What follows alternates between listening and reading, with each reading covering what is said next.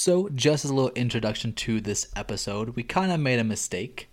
Yeah, I was way too quiet. I was a little bit too far away from my mic, and I just talk quieter than Jason. Yeah, I'm a pretty loud person. So turns out we need to boost my mic so you guys can actually hear me. Which we did right now, so if it works better, then hey, yay, it worked. Yeah, that's great. But we do apologize for any fluctuations in volume that happened during the episode, and thank you guys for your patience. We're just still figuring all this out, so don't give up on this yet, guys, but enjoy episode 2 of the World Singer's Guide to the Cosmere. Thank you guys so much for listening, and hope you have a great time. Hope you enjoy it. Share it with your friends so we can get more people. Yeah. Ooh. Hi, and welcome to the World Singer's Guide to the Cosmere. I'm Gigi. And I'm Jason, and today we'll be jumping into The Way of Kings, the first book that is written about the world of Roshar. This is the book last episode that we recommended starting with, so here we go. Awesome. So because this is a pretty lengthy book, we are going to be breaking up our discussions into several different parts because there's just so much to talk about, and especially in the beginning when everything starts to get going, there's just a lot of information to cover. Yeah, there's just a lot of terms and things that we need to know, and so we're just going to be talking all about that. So today we're going to be hopefully just going over all those terms, going into the prelude and prologue, and hopefully with that type we should have a good gist of where to go from here. So let's jump into this episode. We're still working on intro music, so hang tight, and that will be coming soon. Doon, doon, doon, doon, doon, doon, doon, boom. Awesome. So before we really get started, there are some really important terms in the Stormlight Archive that are pretty essential to understanding what's going on. So we're just going to go over a few of those for you, and there will be more to come, but these are just the basic ones. So first off, we have something called Stormlight, and this is basically what is used to infuse spheres. We'll get to what spheres are in a little bit, and it comes from high storms, which we're about to get to too. But basically, this is what people use to see. This is how, like, a form of light that is used during, like, the nighttime and stuff like that. It's just a way of, like, seeing. So it's kind of like a torch from, like, the olden days. Yeah, they also kind of use it for, like, inventions and other things that we will get on, like, talk about later on. But for now, just like that's the gist of what you need to know. There are also high storms, which we just mentioned. So these are like incredibly destructive storms that occur every few days on Roshar. And during the high storms, stormlight gets infused into spheres. And spheres are just the type of money that are used on Roshar. What it basically is, it's a type of gemstone that is in the center of kind of like glass. And this is the gemstone itself that is what holds the sphere, holds the stormlight. So the better, more perfect the cut of the stone, the more light it holds. So the bigger the stone, more light, they can see more, all that type of jazz. There are also different types of stone that are worth more or less. So diamonds are worth the least and emeralds are worth the most. Yeah, but this whole like money. Yeah, you'll learn more about that as like the story just goes on, because there's a lot of different ways. There's like chips and bromes and la la la la la, and there's just too many things to explain now, but that's something you like realize as the stories go on. Yeah. So there are also infused spheres, which are just spheres that we just mentioned, but they have stormlight in them, so they glow. And like we already talked about, they're used as money or as a light source. Yeah, perfect. Then there are these really cool weapons called shard blades. And this is a special type of sword that can cut through basically anything at all without any resistance. It can cut through rock, it can cut through wood, it can cut through like dead flesh or anything. Yeah, so it just slices has to right not on be through. Alive. Yeah, if it's alive, it doesn't cut the flesh itself. It kind of cuts like the use of it. So if someone slices their arm off or slices their arm with a shard blade, the arm is still there, but it's basically paralyzed. There's no feeling in it. It just goes gray. It is just like a dead limb. If someone's spinal cord is cut, they instantly die and their eyes get burned out. Another cool thing about shard blades is that this shard blades can be bonded to someone by placing or bonded to someone so that way they can summon the sword simply by putting their hand out and waiting 10 heartbeats. After the 10 heartbeats, the blade forms from mist and it drops into the wielder's hand. And then basically if the sword ever becomes knocked out of the person's hand and the person's not having like a straight thought of keeping the blade there, it just turns back into mist and disappears, and they have to go through the whole process of summoning it once again. Yeah, so basically no one can take your sword from you, but if you die, then it's free grabs. Appears and anyone can grab it and bond it. So now we're going to talk about shard plate, and that's the kind of like the joining piece to a shard blade, and it's a special type of armor that is super, super strong, and it also enhances the physical abilities of the wearer. It is just like a form-fitting suit that molds itself to the wearer's body and fits them perfectly. It is one of the few things that cannot be cut with a shard blade, but after repeated strikes on a section, just like hitting it over and over again, it will crack and can break. And if it's really bad, the armor will explode and leave the person vulnerable to being hurt by the shard blade. It is powered by using infused spheres, and people can regenerate the broken shard plate with spheres to make it grow back and be brand new. Yeah, it's pretty dang cool. And these two things together make someone a shard bearer. It's someone who wields either the shard blade or the plate, and together they are very, very valuable. Many times throughout the entire season or series, it is mentioned that how these things are worth kingdoms, that people want them and will pay almost anything to get them just due to their immense prowess in battle. Because one of the main countries that we meet is like the Alethi kingdom, and they are all about war. Yeah, and they own most of the shard blades in the world at this point as well. Yeah, and they're pretty dang cool. They're very powerful because, I mean, they can cut through armor, shields, people. Well, people, they don't cut through them, but they just die. They just are gone. Yeah, so one of the things is like lots of times there's a big battle going on. There's a shard blade wielder, a shard bearer, kind of just swinging his sword around with very little resistance and just murdering swarms of people, and they just can't do anything because though their weapons can crack shard plate over lots of time, getting close is the problem. Getting close is a problem because these are giant 7-8 foot long blades that are light as heck and can just be just slice through people and kill them. Yeah. Really easily. So they definitely can turn the tide of battles. And we said they are very, very, very valuable. Yeah. Then there's another type of weapon, and these are called honor blades. These ones are specific to the heralds. There's the weapon that they used when they were around. We'll get to heralds in a little bit. Yeah. They are basically the same as shard blades, but they do have special characteristics that will be discussed later. And later as in like a couple minutes from now when we get into the first chapter. Yep. And then next we're going to talk about spren. So these are just basically fragments of gods, the gods of Roshar, that have gained some form of sentience, and the amount of sentience varies by spren type. They're everywhere on Roshar and are drawn to strong emotions or the source of their essence. So like life spren are drawn to life, and rot spren are drawn to like decay and rot and wounds. And then there are things called flame spren, and they obviously are around fire, and just pain spren, anger spren, glory spren, fear spren, joy spren, creation spren. Yeah, these are all types of things that are very prevalent on Roshar, and the first time reading the Stormlight Archive of the Way of Kings, you're like, why is he focused on these things so much? He's just trying to get it across that, hey, this is a huge part of everyday life here. It is a very telling thing for people's emotions. If someone's afraid, they're going to have these fear spren crawling out of the ground. There's all these very important things that we need to know about. So it's kind of heavy in the first part of the book just because it can be a little confusing if you don't know what they are. Yeah, so we're just explaining to that now because it's a very prevalent, important part of the Stormlight Archive is just how important spren are. So yeah.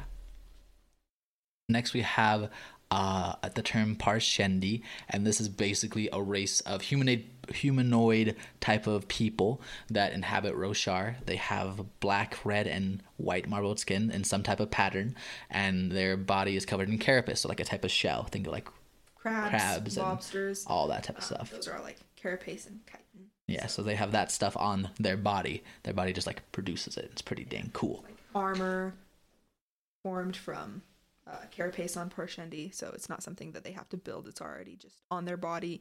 That's just an example. Yeah, it's like our fingernails, but everywhere for them. Yeah. Pretty dang neato. And then we have Parshmen. Yeah, so these are similar to the Parshendi in looks. They also have the can have like red, white, or black marbled skin. But in these books, they are the slaves of the humans and are known to be dull and slow of mind. Yeah, these parshmen, from what we have been told as of yet, don't really have this carapace. They're just humanoid-looking people kind of things with this mottled skin. They're just not really smart or fiery people with black, red, and white marbled skin that have been enslaved. Yeah, they're just treated like animals and traded as such. Yeah. They aren't really seen as people, but rather as like a resource, kind of like how things were back in the Americas back in the day. American history, right? Yeah. Ta-da, just boom. Like that. Go Brandon. A next really important part of this series, this world, is their way of rule. They have kind of like a separation of class, and it all depends on your eye color. So they have two different types. They have dark eyes and light eyes. Yeah. So in this society, the lighter your eyes, the better and the higher up you will be seen. Obviously, like families and kingdoms, kings, queens, nobles, all that stuff is still real here, but they all have light eyes. But they all have light eyes, and all of the lower class people have dark eyes. And they are just kind of seen as like second class citizens. They're often like the laborers, the farmers, miners, the farmers, just like supporting pieces of society, but not really key important people. Ones. Yeah, it's kind of sad.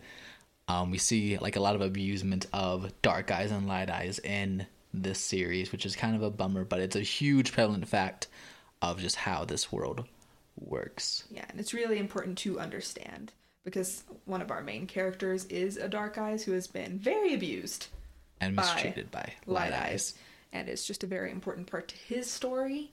So understanding that is kind of... Yeah, and there's lots more terms that happen along the way. We obviously can't talk about them all right now, but as we come to them, we will talk about them soon. So yeah, now we can actually finally, after like 11 minutes, jump into the main part of today's episode. Yeah. So we are going to be talking about the prelude first. So in this prelude, we, as the readers, follow a character named Collect. And Collect is an entity called a herald, which is kind of like a servant of this planet's god. There are 10 of them, and each of them are associated with one of the 10 orders of Knights Radiant. A group of people with this world's magic, which we will get into later. The heralds are in charge of keeping the Voidbringers at bay, who are basically servants of damnation, and they're there to keep them away from the planet of Roshar. Each herald has different abilities, and they kind of have eternal reincarnation, so whenever they die, they are sent to damnation, which they will be tortured until all of them give in to the pain, at which point both the heralds and the Voidbringers will return to Roshar. And when they come back, this is termed a desolation, and this is when war breaks out between the humans.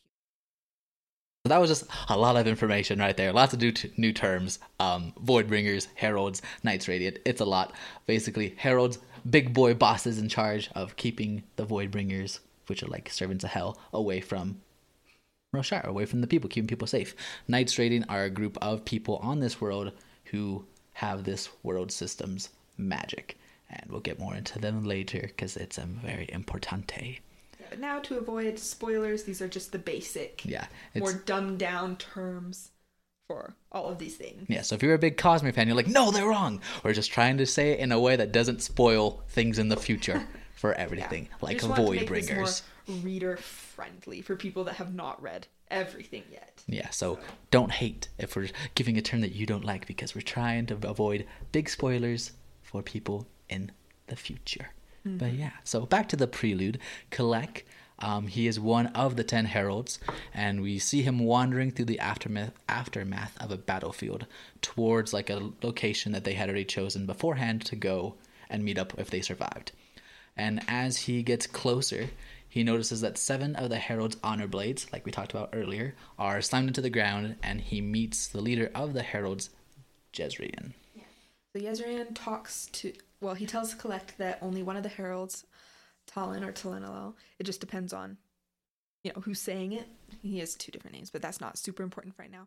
But he was the only one of the heralds that died in this desolation, and that all of the other heralds, after a millennia of torture, had come to the conclusion and the decision to abandon the oath. We will also talk about the Oath Pact later. It is more of a spoiler type of thing.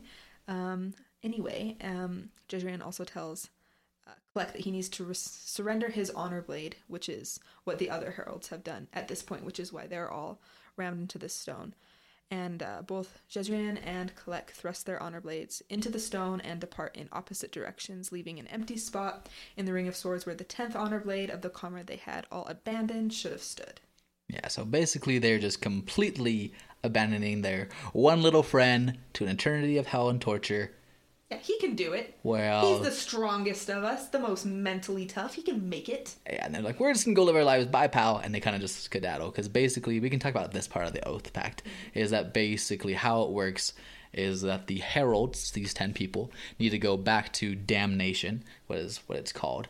And they basically go through an eternity of torture by the Voidbringers until they give up and decide to come back to Roshar. But it only takes one of them to still be there to make it so the Voidbringers don't come back. Yeah, so as long as one person's holding back the line, the Voidbringers can't come back to Roshar. And this is like super, super pivotal because we see what happens because of this later. Mm-hmm. But basically they all give away their blades, kind of a thing that doesn't make them a herald, but is like a pretty important part of them.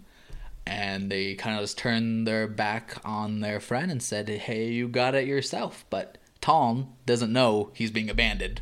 He's kind of just in hell waiting for them because they're supposed to go back after each desolation. Yeah, after the desolation is over, they're supposed to go back to hell, to damnation, and all tough it out together to keep the Voidbringers at bay. Yeah, but not this time. They just abandoned their buddy, and now he's there all by himself being tortured for the next 4,500 years. Yeah, and that's when the book actually starts. This is kind of just a little prelude, getting to know what's happening, and it's super confusing right now because you're reading it and it's talking about different types of monsters that are on the side and other terms that we have no idea what they are. Everything is going on all at once, and it can seem very confusing to a new reader, but going back after reading, it's like, this is important. I totally understand what's going on now. This is what this is, and further in the future. So it's a very important place to start.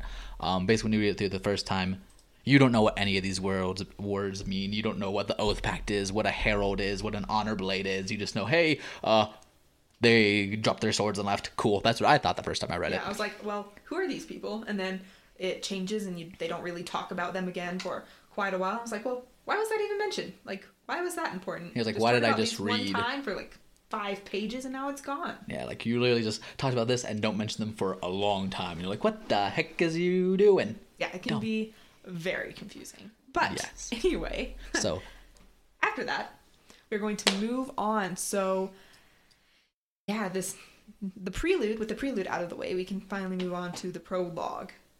So something that is important about the Way of Kings is that each chapter starts with a chapter heading and an epigraph, which contain a short quote given by a person moments before their death.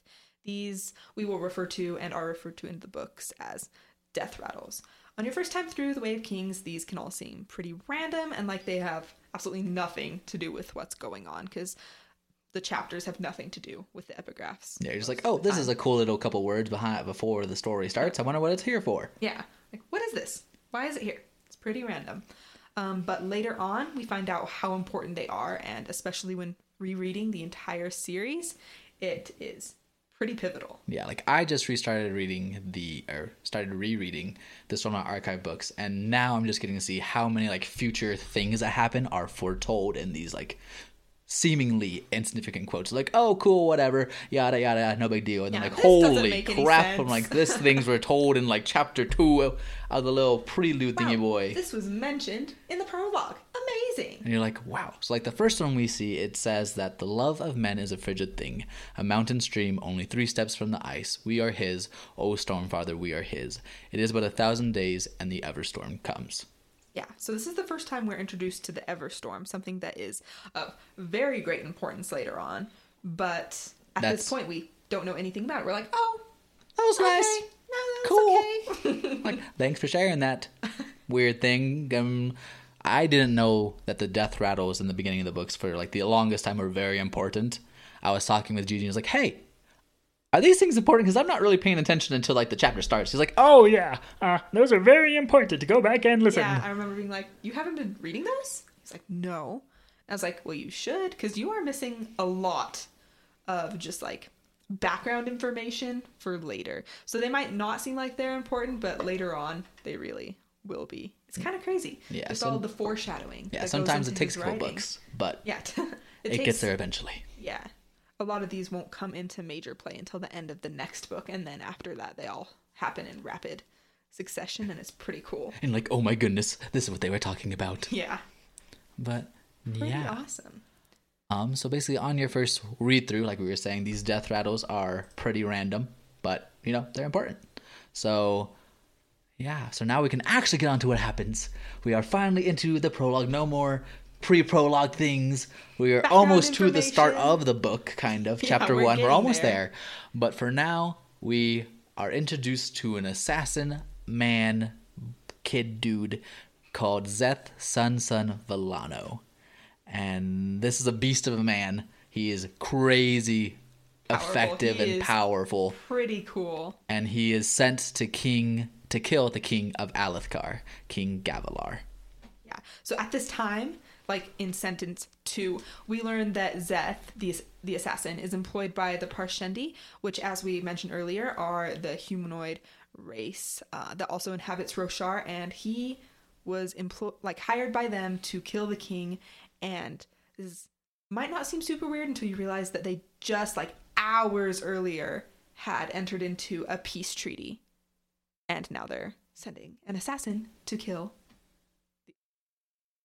Yeah, so you're like, oh, hey, we just signed peace, or having fun, they're having a big feast. Plot twist, I'm murdering your king at the same time. Bum, bum, bum. Yeah, well, you're all drunk and partying. Yeah, so it's pretty crazy. We kind of think they're scumbags for it, but we find out later on why things are happening. It's like, oh my.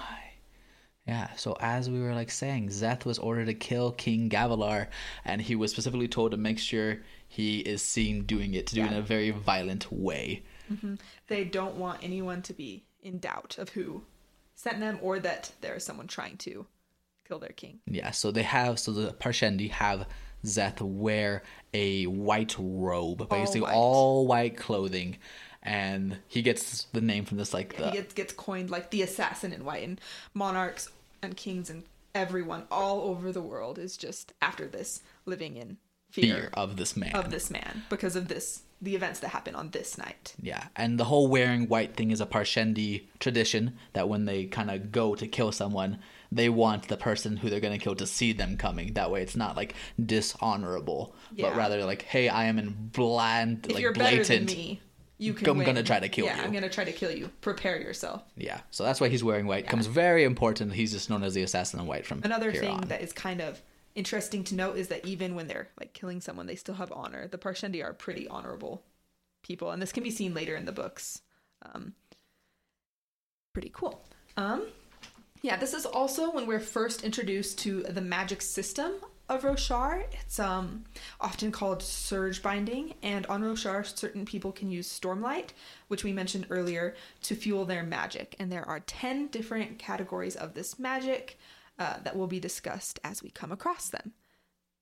Yeah, but Szeth he has a really kind of cool one. His is kind of like manipulating gravity for himself and anything he touches. So basically this means that as he's fighting, he can make any direction become, like air quotes here, down, and gravity will pull them in this direction. Yeah. So as Szeth is fighting the king's guards, he's just sending everyone flying in different directions, making them stick to the roof, to the walls, and for them that direction is down now. So it's pretty disorienting for all these people who he absolutely wrecks. He's also able to run on the ground and then lash himself, which is what it's called when he manipulates gravity, to the wall. So he can appear to be running on the walls or running on the ceiling, and this is Spider-Man or the Flash does in movies. We've seen like the CW story of the Flash. He's like running straight up a wall, and for Szeth in this point, that's just down for him. He's able to see the people who are standing on the ground. They're now standing on the wall for him. Like it's kind of topsy-turvy. Yeah, so you Ender's Games fans, any direction he wants is down. Yeah, for people that have read the book, that's kind of a thing. Spoiler.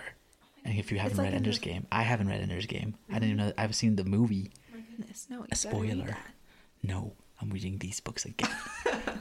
So yeah, it's really cool. So he's just kind of pooping on everyone. It's crazy. And it's super important to know at this part that the guards are kind of just like freaking out. They're so confused with what's going on. They're so scared. They've never seen anyone like run on walls. They're flying in all different directions. They have no idea what's going on. Yeah, and this is because these powers, this surge binding, hasn't been seen by mankind in over 4,500 years. 4,500 years. This hasn't been seen by anyone. Yeah. So they are just tripping. They have like no idea what's going on. They see this mystical figure glowing, because when he uses power, he kind of takes Stormlight into himself and he glows, because that's what Stormlight does. And they just see this glowing figure flying around, make people going different directions, and they have no idea what's going on. Yeah, I would be panicking if I was one of them. That would be terrifying. See this man just running, just sending people away using his honor blade to kill people. To them, it's just a shard blade, which is even more terrifying. Yeah, they don't know it's a honor blade. We do, because he says that. But to all of these people, it's a shard blade, which is something that they have been like terrified of. They know how like deadly these weapons are, and it must have been pretty scary for these people. Yeah, they're just getting destroyed to see this massive weapon, which is things of worth the size of kingdoms, that are just destroying their friends and just slicing through, boom, boom, boom, dead. And they're just dropping with their eyes burned out. It's crazy. Yeah, this is a pretty cool part of the book. It's a very intense introduction. Yeah, it's a very like, oh my goodness, things are happening after the whole last part of us talking like, of nothing is going on. Boom, murder, people flying around. It's crazy. Yeah. So after totally destroying the King's Guard, Szeth tries to find King Gavilar to kill him. Yeah, so he sees the king surrounded by a bunch of guards. Or a man he thinks is the king. He thinks is the king. Fleeing the scene and just trying to get out of there, and they're leaving behind a single shard bearer in full shard plate, wielding a shard blade to protect the king. Yeah, to kind of like cover the escape. Like he sees a man in like, as a distraction. Yeah, as a distraction. He sees a man in the king's robe and a crown running with his guards, and this big boy bodyguard and this invincible armor and kill big everything sword is standing in his way, trying to buy his king, air quotes, time. Yeah, and Szeth gets around this guy and starts to chase after who he thinks is the king, and then it comes to him. He's like, oh my goodness. Where would be a better place to put your king? Would it be surrounded by a bunch of guards who you've seen how effective those people are? They just absolutely get trashed. Or would it be in the nearly impenetrable armor with the super powerful sword protecting the king that they knew I would have gotten around? Yeah. So he realizes that the king is not the man fleeing the scene, but he's the guy who's supposed to be the king's bodyguard back in the armor, trying to fend him off. And that was a pretty cool thing. Yeah. Szeth just puts on the brakes as he's running. He's like, wait a minute. Epiphany. Turns around, books it back. Yeah, and Gavilar in the shard plate is kind of like, well, I'm out of the woods. Yeah, it's like the whole that guy he's the whole like meme, like I'm in danger type of thing, and he just sees Szeth running back, because they had already fought at this point. Yeah. Szeth ran past him. He's already defeated Gavilar in the shard plate. He's already like knocked him down, not incapacitated him, but got him to the point that he can run past him. Yeah. So, but he also might have let him. Yeah, so Gavilar kind of like lets to let him run past, but Szeth poops on people, so he's a great like swordsman. He is fantastic, yeah. Yeah, so he turns around, runs back to King Gavilar in the shard plate, and another fight ensues. Yeah, and this time, the king isn't so lucky. He doesn't just get to, be passed by, and Szeth, after fighting through rooms and walls and lashing, so like sending different pieces of the building flying at the king in the shard plate to weaken it and damage it, Szeth throws the king off the balcony, where he is impaled on a beam at the bottom and is dying. So Szeth goes down to make sure the king is dead. That was his job. And while checking on the king, Gavilar asks him two things. One, to keep a sphere glowing with dark light instead of stormlight, which is white, safe from them, but he never gets the chance to say who they are. He also tells Szeth to tell his brother to find the most important words a man can say, and then he dies.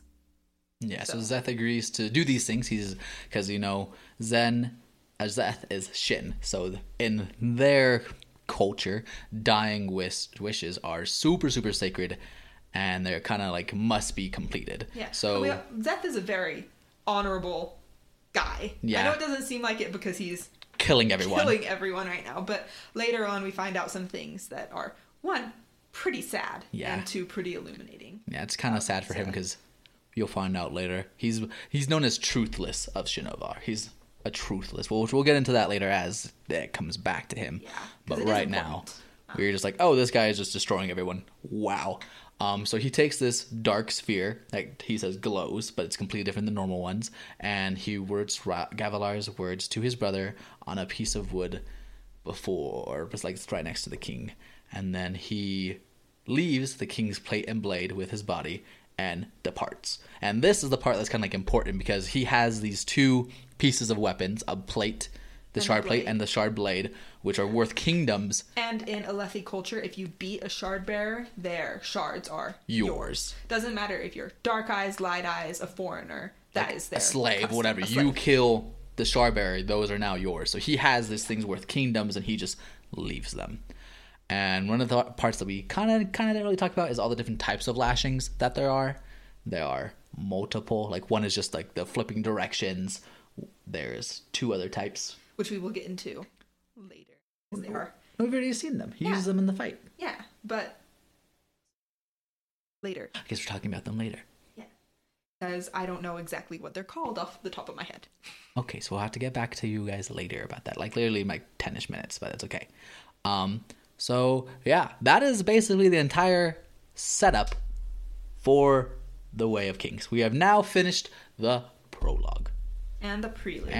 Us. We are finally into the actual book. So chapter 1 is about to start right here. But, we're already 31 minutes into this. So we kind of have to maybe end it here. We don't know. We'll just end it here knowing that what happened in this prologue sets up the entire stage for what's going to happen in these next parts of the book.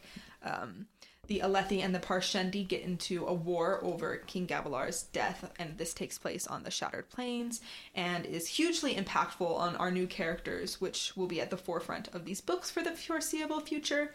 And we are just so excited to go through all of that with you. Yeah. It's exciting stuff. It is a crazy thing that's going on right now. We just had the craziest opening. For some people, they feel like it's a lot of like unnecessary detail and things just because of how much Brandon Sanderson has to introduce. Yeah, there is a lot of foreshadowing, and there is a lot of information here that is undeniable. Yeah, just because, like, imagine if you're, like, going into this new world of reading a book, and Brandon Sanderson's book has a lot of very significant terms that are important on that world. And there's a lot of things, like Spren. How do you explain Spren to someone who's never read these books?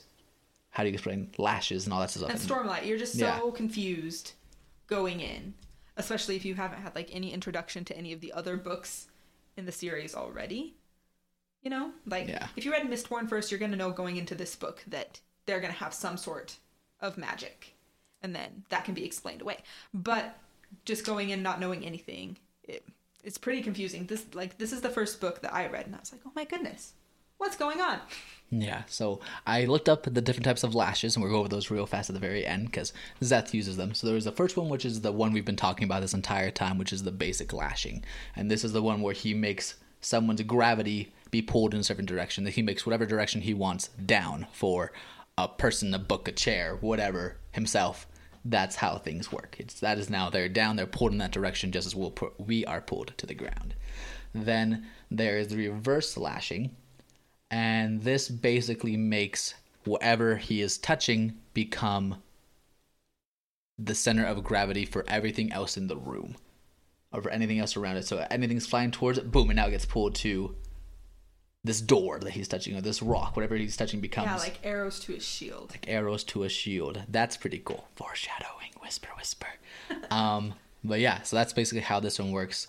And There's also just kind of like he can make things stick together. Like he can make people stick to walls by like binding them, lashing them to the wall, to anything else, two people together, two weapons together, all that type of stuff. But lashing is very important, does not work on shard plate. So anyone in it is kind of like immune to it. Yeah. Heavily invested. Which we'll get into later because that's a big thing. Later. So yeah. Foreshadowing. There are so many things in these books that we need to like talk about, but we can't do it all at once just due to how much time and effort Brandon Sanderson has put into the Cosmere. There's too many things to explain. It would also just be impossible to get through everything in one episode. Like it's going to take us a while before we're even close to all of that. It's still coming out, thank goodness. I know. Hopefully, better not die on us. Yeah, don't die or we'll be so sad forever because, you know, everything's kind of left up on a cliffhanger. Everything in the Cosmere is like cohesive. It's connected. That's the word. Yeah. But yeah, so that is really it for this episode. We didn't even get to the start of the book, but we've been going on for a fat minute. We've been going on for 35 minutes as of right now. So thank you guys so much for listening. We had a great time with you. Yeah, follow us on all of our socials. We're working on getting them up and going. Yeah, thank you to the 16 of you. Yeah, we had 16 listeners last week. That's great.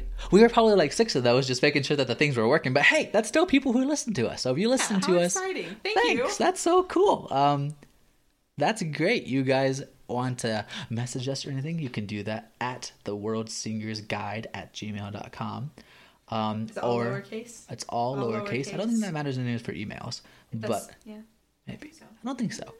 But there's also, you can find us on Instagram, Twitter. Our Twitter's kind of empty. So is our Instagram. We have one post saying, hey, we're here.